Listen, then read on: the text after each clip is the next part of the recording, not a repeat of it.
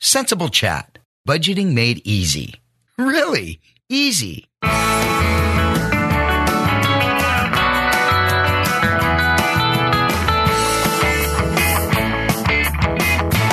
Welcome to Sensible Chat with your host, Sensible Bobby, the show that is all about budgeting, smart spending, and saving. Today's episode is all about getting rid of financial stress.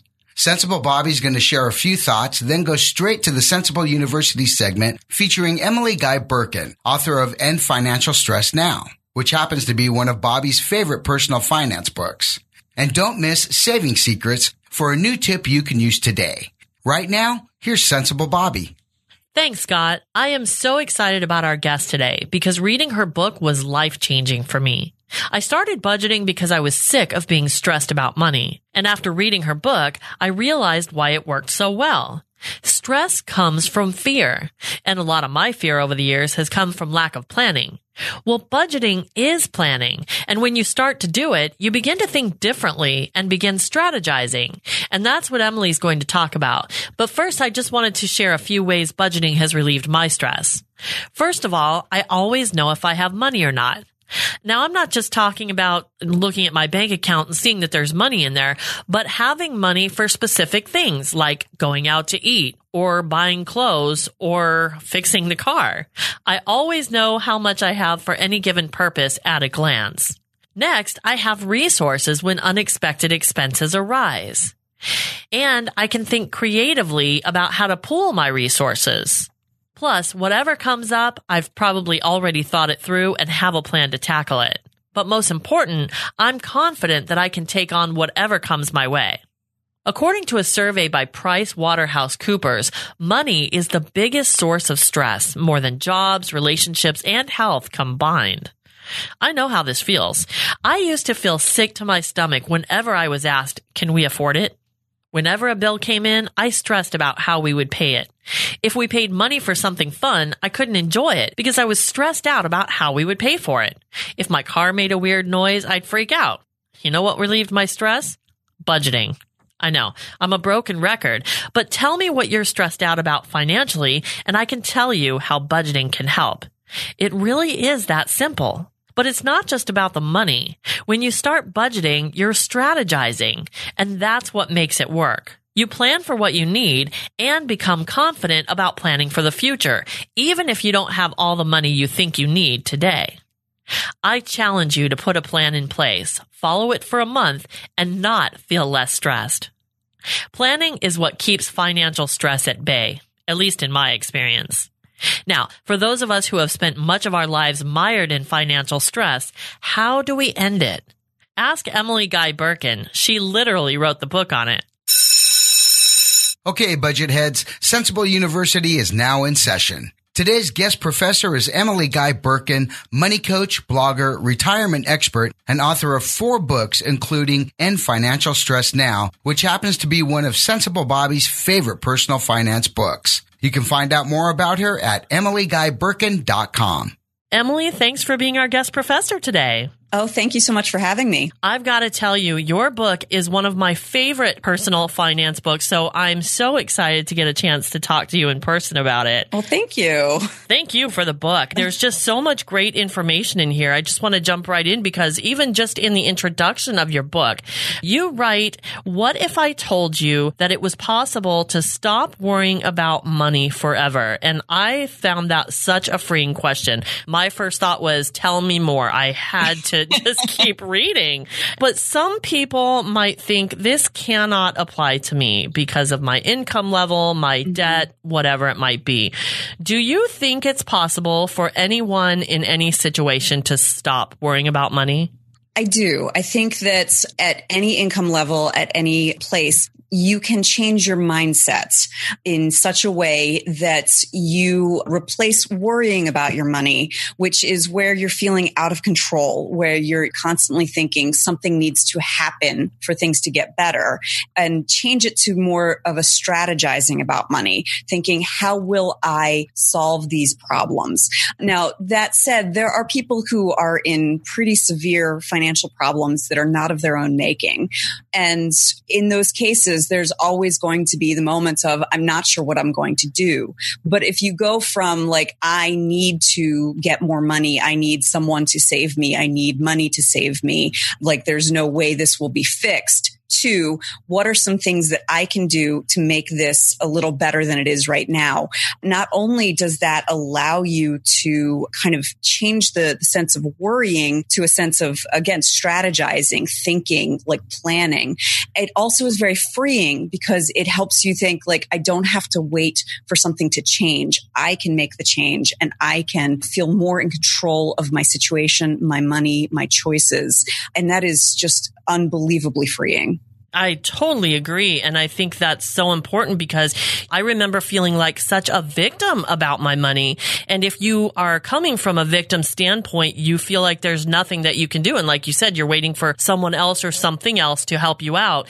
And if you can change that mindset, now you're in control. Absolutely. And remembering that no matter what happens, you are going to be the one dealing with it, not your money. That's really an important thing to think about. We have this tendency to think, well, if I had more money, I could do this. Well, no, money is just the tool. You can do what needs to be done. And one thing I like to remind people is if you think about the hardest thing you've ever had to do, whether that's living through the death of a parent, giving birth, having to work 2 jobs to make ends meet even, anything that you have had to do, if you asked yourself before it happened, will you be able to do this? You would have said, no, there's no way. But you find the resources. The thing with worrying about money is that you have this constant sense of, I can't do this. But if you just remember, no, I have the resources. I can draw on those resources and I can handle what life throws at me. It's not going to be easy, but I'm that good. And that's what I want people to remind themselves. You lived through something that was incredibly difficult and you can find a way to get yourself to a place where you don't feel so controlled by how money ebbs and flows in your life. You can feel much more in control of what you do in reaction to the money ebbing and flowing in your life and recognizing it's a tool rather than something that is controlling you. Definitely. And I think that's probably what you're talking about in the book when you say, I'm not promising an end to all financial problems, but rather an end to the stress associated with them, which I think is a very important difference. So let's just talk a little bit more about what the difference is between that. So there's never going to be a time where there's no financial problems. That's just not possible. And frankly, even Warren Buffett has tough conundrums when it comes to money. I would love to have his financial problems, but he does have them. Sure. And so the thing to remember is that you are going to encounter financial problems. Remembering that they don't need to be something that frighten you is the important thing. It's not a boogeyman. It's just something that you need to figure out what resources you're going to use to solve them. And then again, changing that mindset where you go from like, okay, yeah, financial problems are a fact of life and I can deal with them, allows you to let go of worries about future financial problems. That's something my husband tends to be a worrier about, future financial problems. And, helping him to recognize like, worrying about how we'll deal with it when we get to it. First of all, we don't know if it's going to happen. And secondly, like we have the resources we need when we get there. And then you can also stop agonizing about past decisions. Like they are done. You did the best you could with the resources you had at the time. And you can kind of let go of that, recognize like you dealt with these problems in the past. If you encounter a similar one in the future, you might do something different. And then also you can recognize that you don't need to feel paralyzed by current problems because again, you have the resources. You are that good. It's just a matter of taking the time to think strategically and kind of allow yourself to separate your feelings about the problem from the way you deal with it. And that will help you, first of all, feel much more confident about what you're doing. And also will give you a lot more ability to make the best financial decision with the resources you have. So let's talk about some of these, and we'll start with some that are a little less daunting maybe, and a little more just things that come into play that you can do differently. Let's start out with opportunity cost. And specifically, you have a section in the book titled Why It May Cost You More When It's Free, which I kind of found everybody thinks it's free, but that's not really true, right? That's absolutely correct. Yes. So opportunity cost is whatever you lose out on by making any particular decision. So I remember my first big lesson in opportunity cost was after I graduated from college. I ended up moving to Columbus, Ohio, because I followed a guy, which was not the best decision I've ever made. And at the time, I had these grand dreams of moving to New York and taking the publishing world by storm. When I broke up with the guy, I remember talking to my sister saying, I feel like I've limited myself by moving to Columbus. And my sister, who is so wise, said to me, any choice you make means you are limiting yourself, because that means the other choices aren't there. So if I had moved to New York, I wouldn't have met my husband. So that would have been limiting myself. So that was a really important wake up call when I was 22 or 23 years old about what opportunity cost is, and recognizing that any choice you make means that you are limiting the other choices you can make. So when it comes to things that are free, the problem is that we just stop recognizing that there's an opportunity cost, because since there's no financial cost, we feel like there's no cost whatsoever.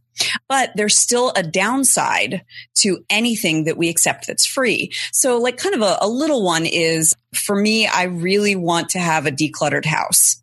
And yet when I go to conferences or there's a free gift with purchase, I'm like, ooh, a free mug, like, yay, I need another water bottle. And forgetting that the cost is my clean house. And so that's something that we have a tendency to just kind of like completely elide over, like the question of, well, where am I going to put this new thing? There's no room in my cabinet for another water bottle or another mug. So where's it going to go? What am I going to have to give up to keep this mug? And I end up having to just give it to Goodwill, in which case I've wasted some time by carrying it all the way home and then giving it away. Right. And so that's the thing where we have this tendency when something is free, we just lose our ability to recognize the opportunity cost of accepting the free item. And that can be very expensive depending on what the free item is. So how do we go about combating that mindset of free is free? There's a couple of things that are really helpful. One I got from a friend of mine who is a master crafter, and she homeschools her children, and she doesn't accept anything for free because people are always giving her things for crafting or for really reduced price unless she'd be willing to spend full price on it. So if you're looking at the free gift with purchase, or you are at, annual conference and there's all kinds of swag, if you look at that t-shirt or that mug and go like, would I pay $20 for this? And your answer is no, then it needs to stay where it is. Yeah. So that's a really important thing, because it helps you remember that what you're looking at does have a cost. And if you can think more rationally about that cost, if you think, would I spend full price on this item? Another easy way to do it without going all the way to full price is, would I spend 50 cents on this item? 50 cents is next to nothing. Like everybody's probably got 50 cents somewhere in their pocket or with the lint in the bottom of their purse. Would it be worth it to you to find that 50 cents to take this free item? And if you go, no, then you obviously don't need it.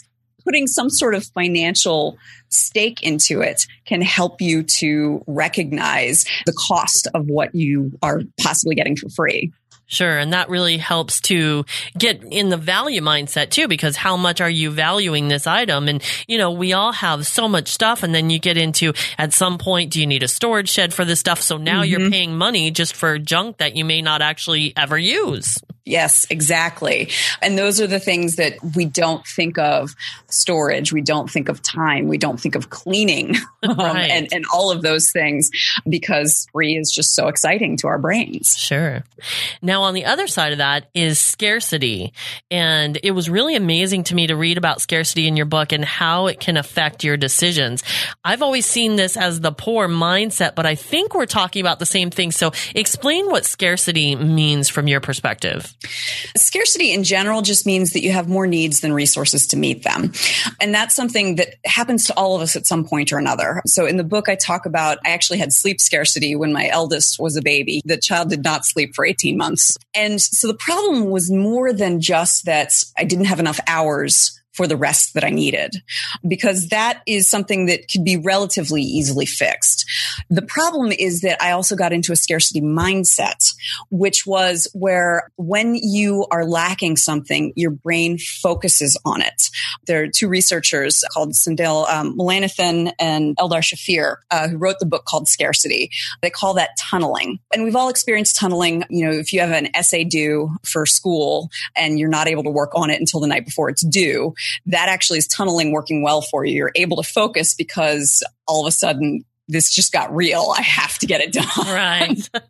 The problem with scarcity tunneling is that you are consistently in this mindset. And so you are always thinking only about what it is that you're lacking. So people who have been without financially, or people who have been without food, people who have been without sleep can recognize this, where you spend an unreasonable amount of time daydreaming about winning the lottery, or, you know, having these fantasies about going to the Ritz and having a huge meal. For me, when I was suffering from sleep scarcity, I would have these long, involved ideas about what hotel I would go to and what the pillows would look like so that I could finally get some sleep. And so with that tunneling, because you're so focused, you are not able to do the things that would actually help you. Again, with my sleep training with my child would have helped, but I was so exhausted, I couldn't even imagine doing it. It was going to take resources that I felt like I didn't have. And then I also wasn't doing the little things that would help me feel a little better, like changing to pajamas every night. I would often fall asleep on the floor next to my son's crib, or I'd just go to sleep in my clothes. My rest was less restful. And so I just kept going in that tunneling. Similar things happen with people when they are in a financial scarcity mindset. They're so focused on the next paycheck or the next payday loan or the next way that they can get some money, they forget about bills coming on the horizon after that.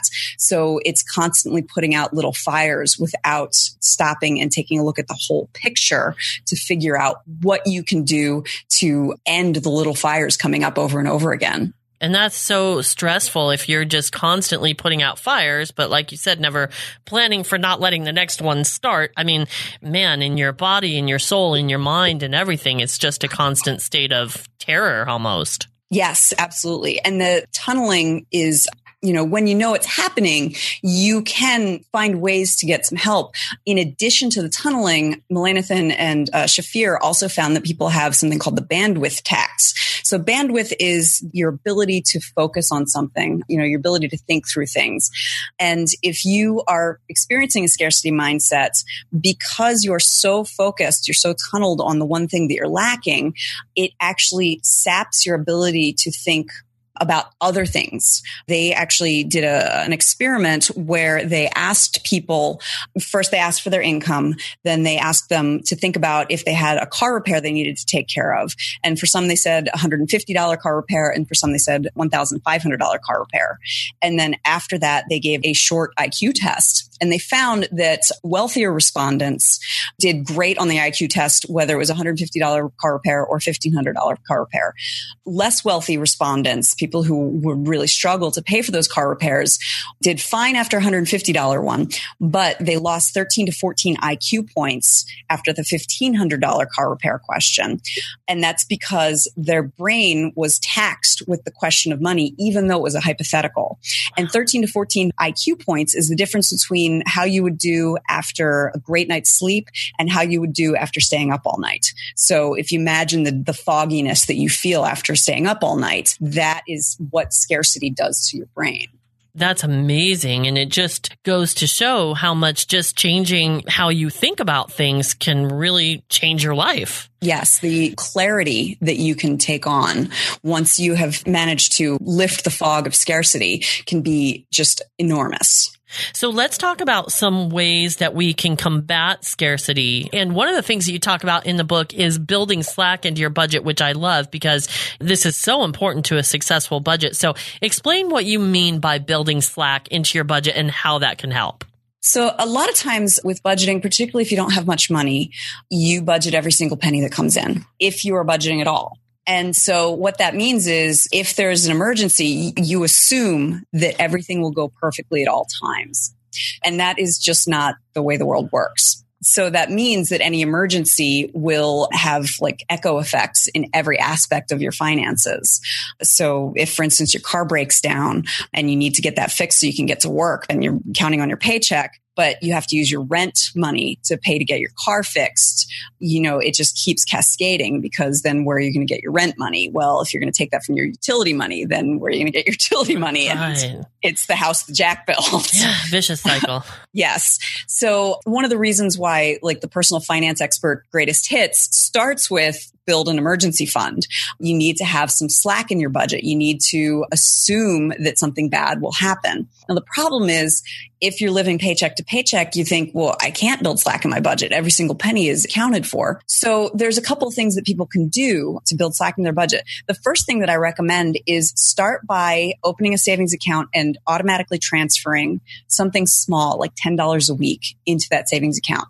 Now, that small amount of money is for two reasons. First, you're unlikely to miss it. There are very few people who can't afford to transfer $10 or even $5 a week into a savings account. Yep. Other reason is an amount that small, you're less tempted to borrow from it because it's so little. So that's something you can just be having in the background. Then the other thing that you can do, of course, like $10 a week is only $520 a year, which is not much slack.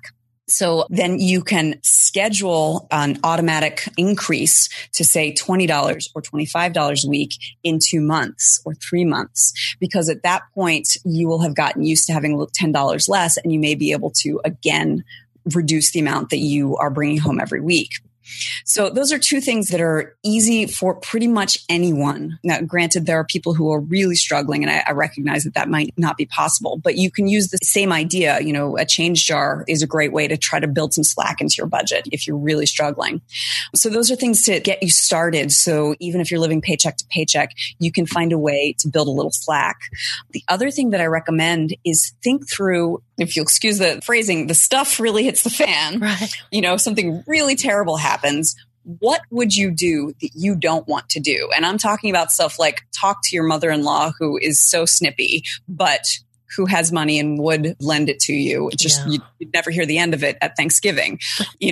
Sell the pinball machine that you bought, as a newly married couple and you absolutely love and is something that really matters to you. Like, think through, what is the thing that you would do if you absolutely had to get some money?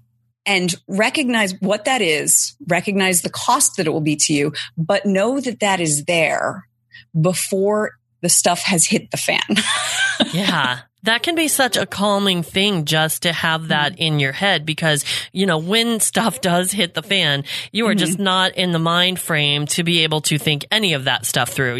For me, when I get in those situations, I panic and my brain just goes completely blank. So it's much better for me to think about those things ahead of time, so you kind of have them in your arsenal and they'll kind of automatically come to you because you've already thought them through. And it's helpful if you have someone whom you trust, you can talk to about it, who, if you're having trouble, they can remind you. I had a situation like this recently where, as a freelancer, sometimes money ebbs and flows a little bit in my life. And I was also waiting on a settlement check from something to do with my father's estate. And it took a month and a half for the check to come through. And then I was having a low month. And I was saying to my sister, because she was also getting a settlement check, I was saying, this really has to come in or else I'm going to have to do X that I really don't want to do. And Tracy, my sister, said to me, do X. Yeah. And I was like, you're right. I would be so much less stressed if I just did that. And what X was for me was dipping into an account that I have that was earning some interest that I liked. And I didn't want to cut into that. And I didn't want to deal with the costs of getting into that account. But having her tell me, just do it. You'll feel better. You'll feel much more calm and collected about what's going on. And so that's the other important thing. I wrote the book on ending financial stress, and still I sometimes need someone to say, hey, do what you tell other people to do. Right. Yeah, because sometimes just, getting rid of that stress is worth the couple of dollars you might lose in interest, Exactly. And that's one of those things where, even if you are generally on top of things, you can miss something that is completely obvious to someone outside of you, which is why I suggest, if you have someone you can trust to talk about this, even if it's just your spouse, so you can bounce off of each other, that can really help you to recognize when you are kind of winding yourself up into a story that's not true. That my story was, I can't take out of my Vanguard account. That was my story. But that wasn't true. I could. It was always an option. And that brings up an interesting point, because I've had this experience in helping other people with their budgets.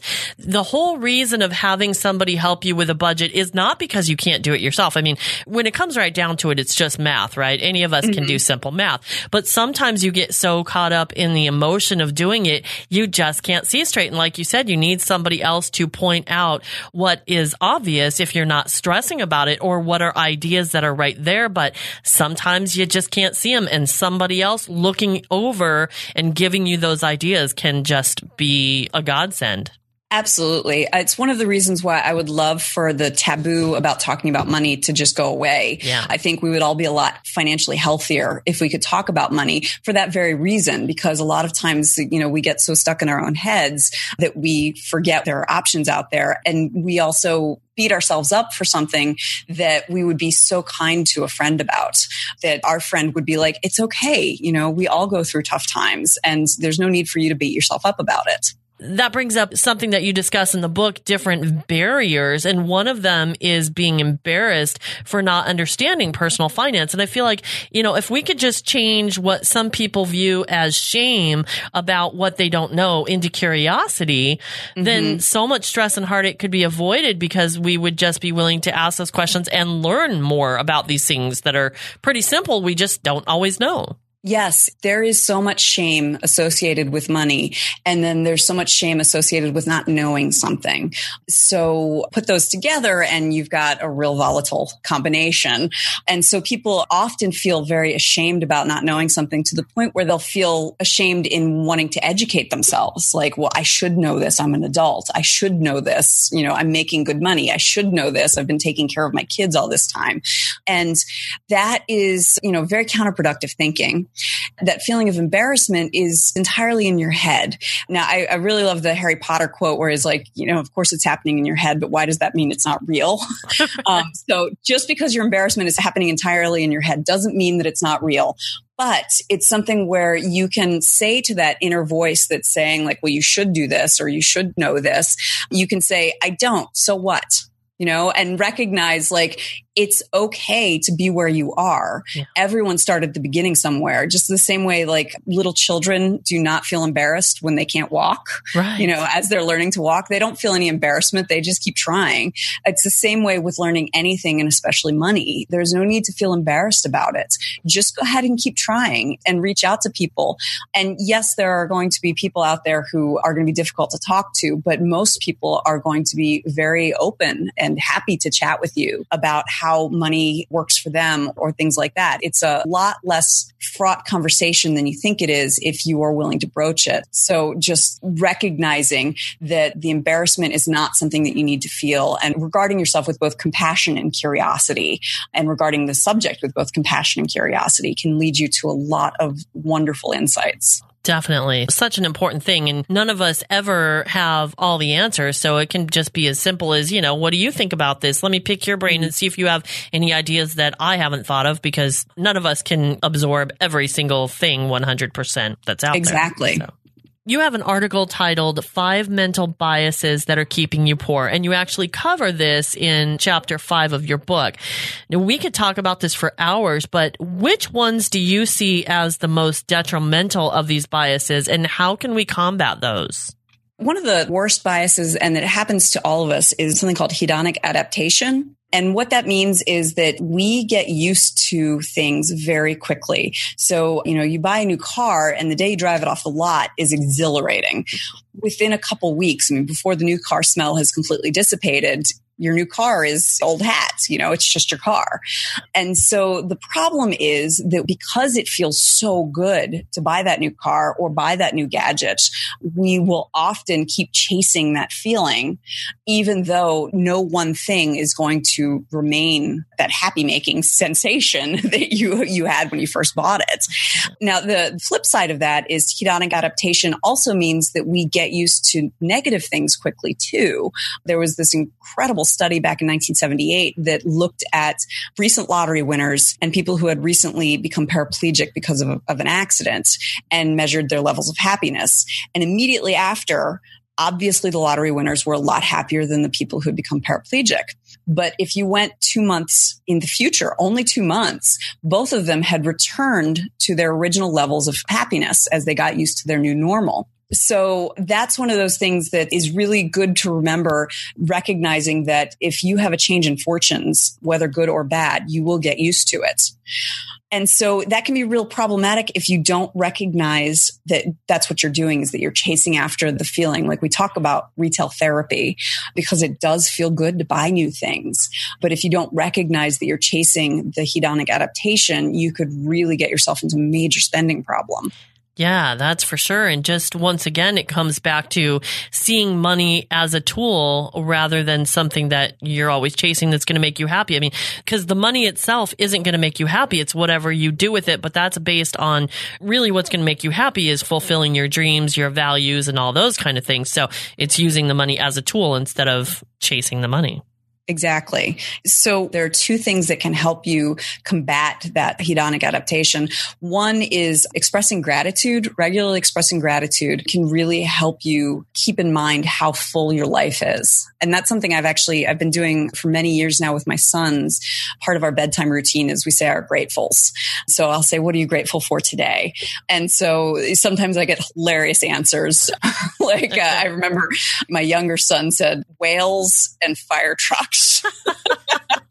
But, having that moment to recognize, I have a very full life can really help combat that urge to buy something new to help you feel better. The other thing is recognizing the way that you spend money can provide you with more satisfaction. Research has shown that if you spend money on small, regular experiences, you will get much more satisfaction out of that spending than you do by buying things or a large experience. So committing to going to happy hour with your best friend every Wednesday night is going to make you a lot happier than going on a week-long vacation with your best friend. Because after 2 days on the week-long vacation, you've gotten used to being at the beach. Whereas every Wednesday, you get to look forward to, having margaritas and dishing with your best friend. Yeah. Things like these kind of things that you're talking about is what I thought was so great about your book, because we're talking about ways here, mindsets that can change your outlook on money, but change the way that you use your money at any income level. And it doesn't have anything to do with smart spending, smart saving, whatever, which all of those are important. But these are just mindsets that if you can think this way, they're just going to change your life so much without ever changing a dime that's in your pocket. Exactly. Yeah. This is why I really do believe that at any income, you can end financial stress, because changing the way that you look at the money that you have can make you feel much more grateful and satisfied with what you have, even if you want to have more. I mean, there's nothing wrong with wanting to earn more, wanting to get to a different place, or realizing, I have this really high-powered job that earns me a lot of money, but I'm not happy doing it. And I'd be happier taking a major pay cut and doing something that is more meaningful. And, it's all about living the life you want to live. And that's what money should be for. It should be a tool to help you live the life that you want. It should not be something that you're just constantly trying to achieve without thinking about why. It should not be a cudgel that you use to beat yourself with or other people with. It should simply be a tool to help you have the best time you can have on your go around on this rock. This is something that I think we all struggle with regardless of our income level or our money status.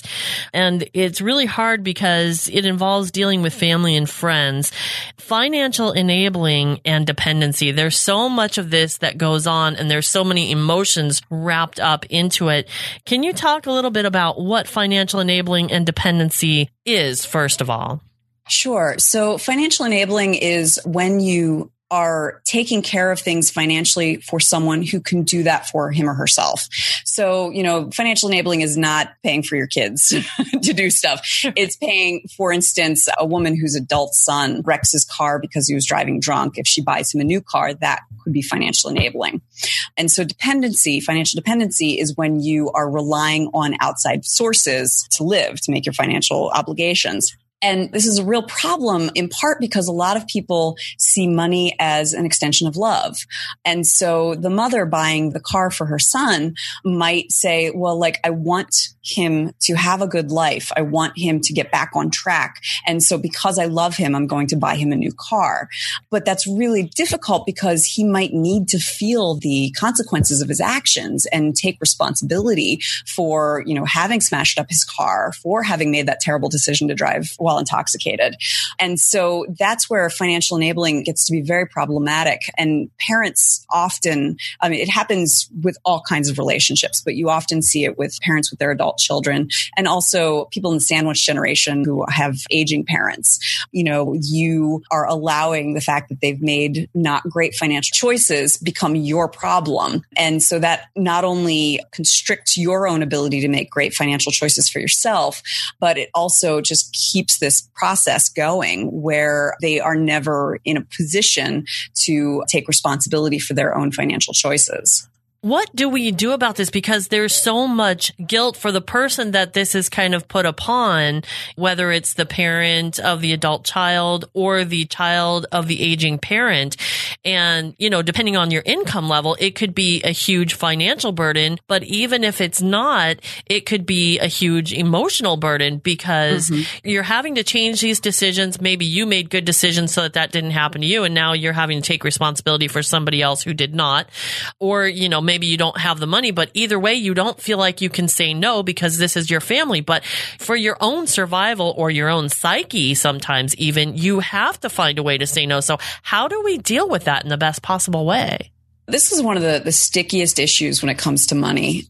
And part of the problem is that people often don't think about it globally. This is a tunneling issue. They think about it each time, that your shifty cousin comes and asks for a loan. Each time your aging parents say, like, we don't know how we're going to pay for dad's medication, something like that. And so you think about it each time. And again, it's little fires you keep putting out. So what people need to do is really think globally and think through, like, what can I afford to provide help-wise for my parents, for my adult child? What can I afford to do?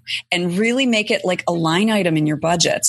And then set that boundary and make it clear and say, it might be, Mom, Dad, I'm sorry, we cannot afford to keep helping you with this. I'm sure that you can do X, Y, or Z instead. Or, I can help you with this non-monetary way, but I cannot help you financially. So you might just simply cut it off. Or you might say, this is all I can afford to do. Please don't ask again. Those are such difficult conversations. And anyone who knows how to have those conversations without feeling overwhelmed should bottle it and sell it for $1 million. But that really is what it's about, is to think globally about like what it is that you're doing so that you're not lurching from problem to problem where you end up enabling a family member, and really think through what you are able to do. And, if there are ways that you can help that are non-financial, always offer that, because that's a way that you can make it clear. I do care about you. You are my family and I love you, but I can't do this money question you're asking of me. I had this situation with somebody close to me several years ago, and the way that I went about it, because I didn't, have anything to give them monetarily. So what I did was spend time kind of researching in their area what things were available to them as resources for somebody in a dire position. And that way I at least felt like I could give them some resources, somewhere to turn, even though I couldn't help directly. And that can be priceless. A lot of times the real help needed is something that is non-financial that, you may have the bandwidth to do for someone who's dealing with a difficult problem. Yeah, that makes a lot of sense too, because, if they're in that stage where they're panicking, they just can't think about those things. I hadn't even thought about the fact that might not have occurred to them because they're just panicking and this is the first thing they could think to do, and that's all they can think of. Now, part 4 of your book, we've talked a lot about, these issues and somewhat, how to combat them. But part 4 of your book is achieving a stress-free financial life. And there are so many great ideas in that. But give me a few that people can take away right now to make their financial lives a bit less stressful, especially those who are struggling just to make ends meet. So one of the things that I like to recommend, and people are always very surprised by this, is one thing that people can do is adjust their withholding. If you regularly get a large refund in April from a tax refund, then you can adjust your withholding so that you get to take home that money each month. And so what difference would that make if you had an extra $200 each month in your budget? For a lot of people, that's a huge change. That makes a major difference. Now, of course, the caveat is that means you won't have the big refund check. And a lot of people use that refund check for a lot of different things. I mean, they may end up investing it. They may end up going on vacation. They may end up buying something big with it. And that is a common habit. If people tend to blow their tax refund because it's a lot of fun to get $3,000 all at once, I can't blame you for that. It is fun, especially if you are deprived most of the year. However, is that feeling of being able to I've got a big check and I can spend it worth 12 months of stress? The other thing people worry about with that is they worry that it's illegal, and that is not true at all. You have the right to adjust your withholding at any time. You just need to get another W-4 form from your employer, and you can go onto the IRS website to calculate the proper number of exemptions you can take for your withholding. And then generally, if you turn it into your HR department within the next paycheck, that will change how much money you're getting each month. It's a really nice, easy, painless way to improve your financial situation. And one other thing that I would like to say, there are some folks who simply know that they are not going to be responsible with an extra $200 a month, but they can be responsible with a big refund check. If that describes you, then keep doing what you're doing. But if you simply are I don't know how to make ends meet, this could be a way to do that. What I like is that it requires next to no effort. It's easy, and I'm not going to say instant, but it's pretty immediate depending on your HR department. And even if they don't think about it during the year, because that's such a fantastic idea, that is a way definitely to get money right now. But if you've come to the tax season and you're getting that big refund check, if you've been stressing all year, you might also take a step back and just think, okay, instead of going out and having fun with this, which would be so great to do because I've spent so much time stressing, but I can stop the stress from next year just by using this in my budget to kind of save for all those things, that have been hitting me every month that I can't deal with. Yeah, putting that big refund check aside in an emergency fund means that you have immediately built slack into your budget without changing anything else. And that's something that, it can be so hard to think of. We tend to think of tax money as free money, woohoo, I got free money. Whereas we don't think of our paychecks that way. We think of it as well, this goes to bills and pays for what I need to live. But the thing is, your tax refund is your paycheck. Remember, that is your paycheck. Yeah. It took a walk to DC and came back again. Right. Yeah. And it's like they say, if you set something free and it comes back to you, it was yours to begin with. So, hey, that's perfect. Now you know for sure it's yours. So use it wisely. So you've already talked about this a little bit, but just tell me why you believe that budgeting is such an important part of living a stress-free financial life. So one of the things about money is a lot of people, they want to not think about money. And that is just not going to be possible for stress-free. People think, well, if I'm not thinking about it, I'm not stressing about it. And that's not true, because if you're not thinking about it, you're not strategizing, you're not planning ahead. And again, you're letting money make the decisions because you're not making them yourself. This sounds a little woo-woo, but you're in a relationship with your money. And your money will take care of you if you take care of it. And in the same way that you would be resentful or your spouse would be resentful if every time you came in the room, they're like, oh, I can't deal with you right now. Or, oh, I got to think about you. Nothing good will come of that in a relationship with people. And so you can't expect anything good to come of your relationship with money if you have that reaction to your money. And so budgeting is really all about maintaining your relationship with money. Budget tends to be a bad word for a lot of people. They think budgets are spreadsheets and deprivation. That's really not what it is. A budget is really all about figuring out what you want and how to get there. So, sometimes people will say spending plan because that's a little more palatable, but it's really about goal setting with money. And so if you think about it that way, and I really prefer to start the budgeting journey with thinking through, what do you want? What is your big dream that you whisper to yourself at night that you tell no one about? Right, yeah. What is it? And so maybe it's, going to Machu Picchu. Maybe it's going back to school and getting a PhD. And so if you start with that as the basis of your budget, like this is this big thing that I want, how can I get there? What little thing can I do today to get me closer to this big dream? That is really where a budget is like this wonderful, foundational, life-affirming process rather than spreadsheets and deprivation. Yeah, you're right. I mean, if you can see it that way, then it can even make it exciting to a point to pay off your debt, because once you pay off the debt, now you can take the next step in getting towards what you really want. Absolutely. Yeah. It can actually be a lot of fun to receive your bills. Yeah, I know it was for me. But it can be fun to be paying off your debt, to receive your bills and realize you have more money left over because of the way that you've been doing things. So you can pay your bills and you still have some money left over to be able to put into savings, or you've already put it into savings and you have enough to pay off your bills and all of those things. It becomes something that you feel competence about. And anytime you feel competent in something, you tend to enjoy doing it. That's very true. And I know for me, budgeting was just so freeing. And that's why I loved your book so much, because that's why I started doing it, simply to relieve the stress in my life. And once I had everything in front of me and it was planned, I didn't have to stress anymore about every bill that came in or every little thing that could happen. All these things on my mind could just go away, and it was all in the plan, and it was very simple to carry out. That's wonderful. Emily, I want to thank you so much for spending your time with us today, and such great information. And this book, I think every person should be required to read this book. I just think it has so much great information. So thank you so much for sharing your time and your expertise and your thoughts with us today. Oh, thank you very much for having me. Our guest professor today has been Emily Guy Birken, author of End Financial Stress Now. Visit her website at emilyguyburken.com to learn more about her and get the book. What else can you say? Emily is full of great ideas, and so is her book. I highly recommend it. The only thing you're going to lose is financial stress. If you value the green, if you save as you go, then wealth is closer than it seems, and you can make that cash flow. Welcome to Saving Secrets, where we share super easy and ready-to-use savings tips you may not have heard before.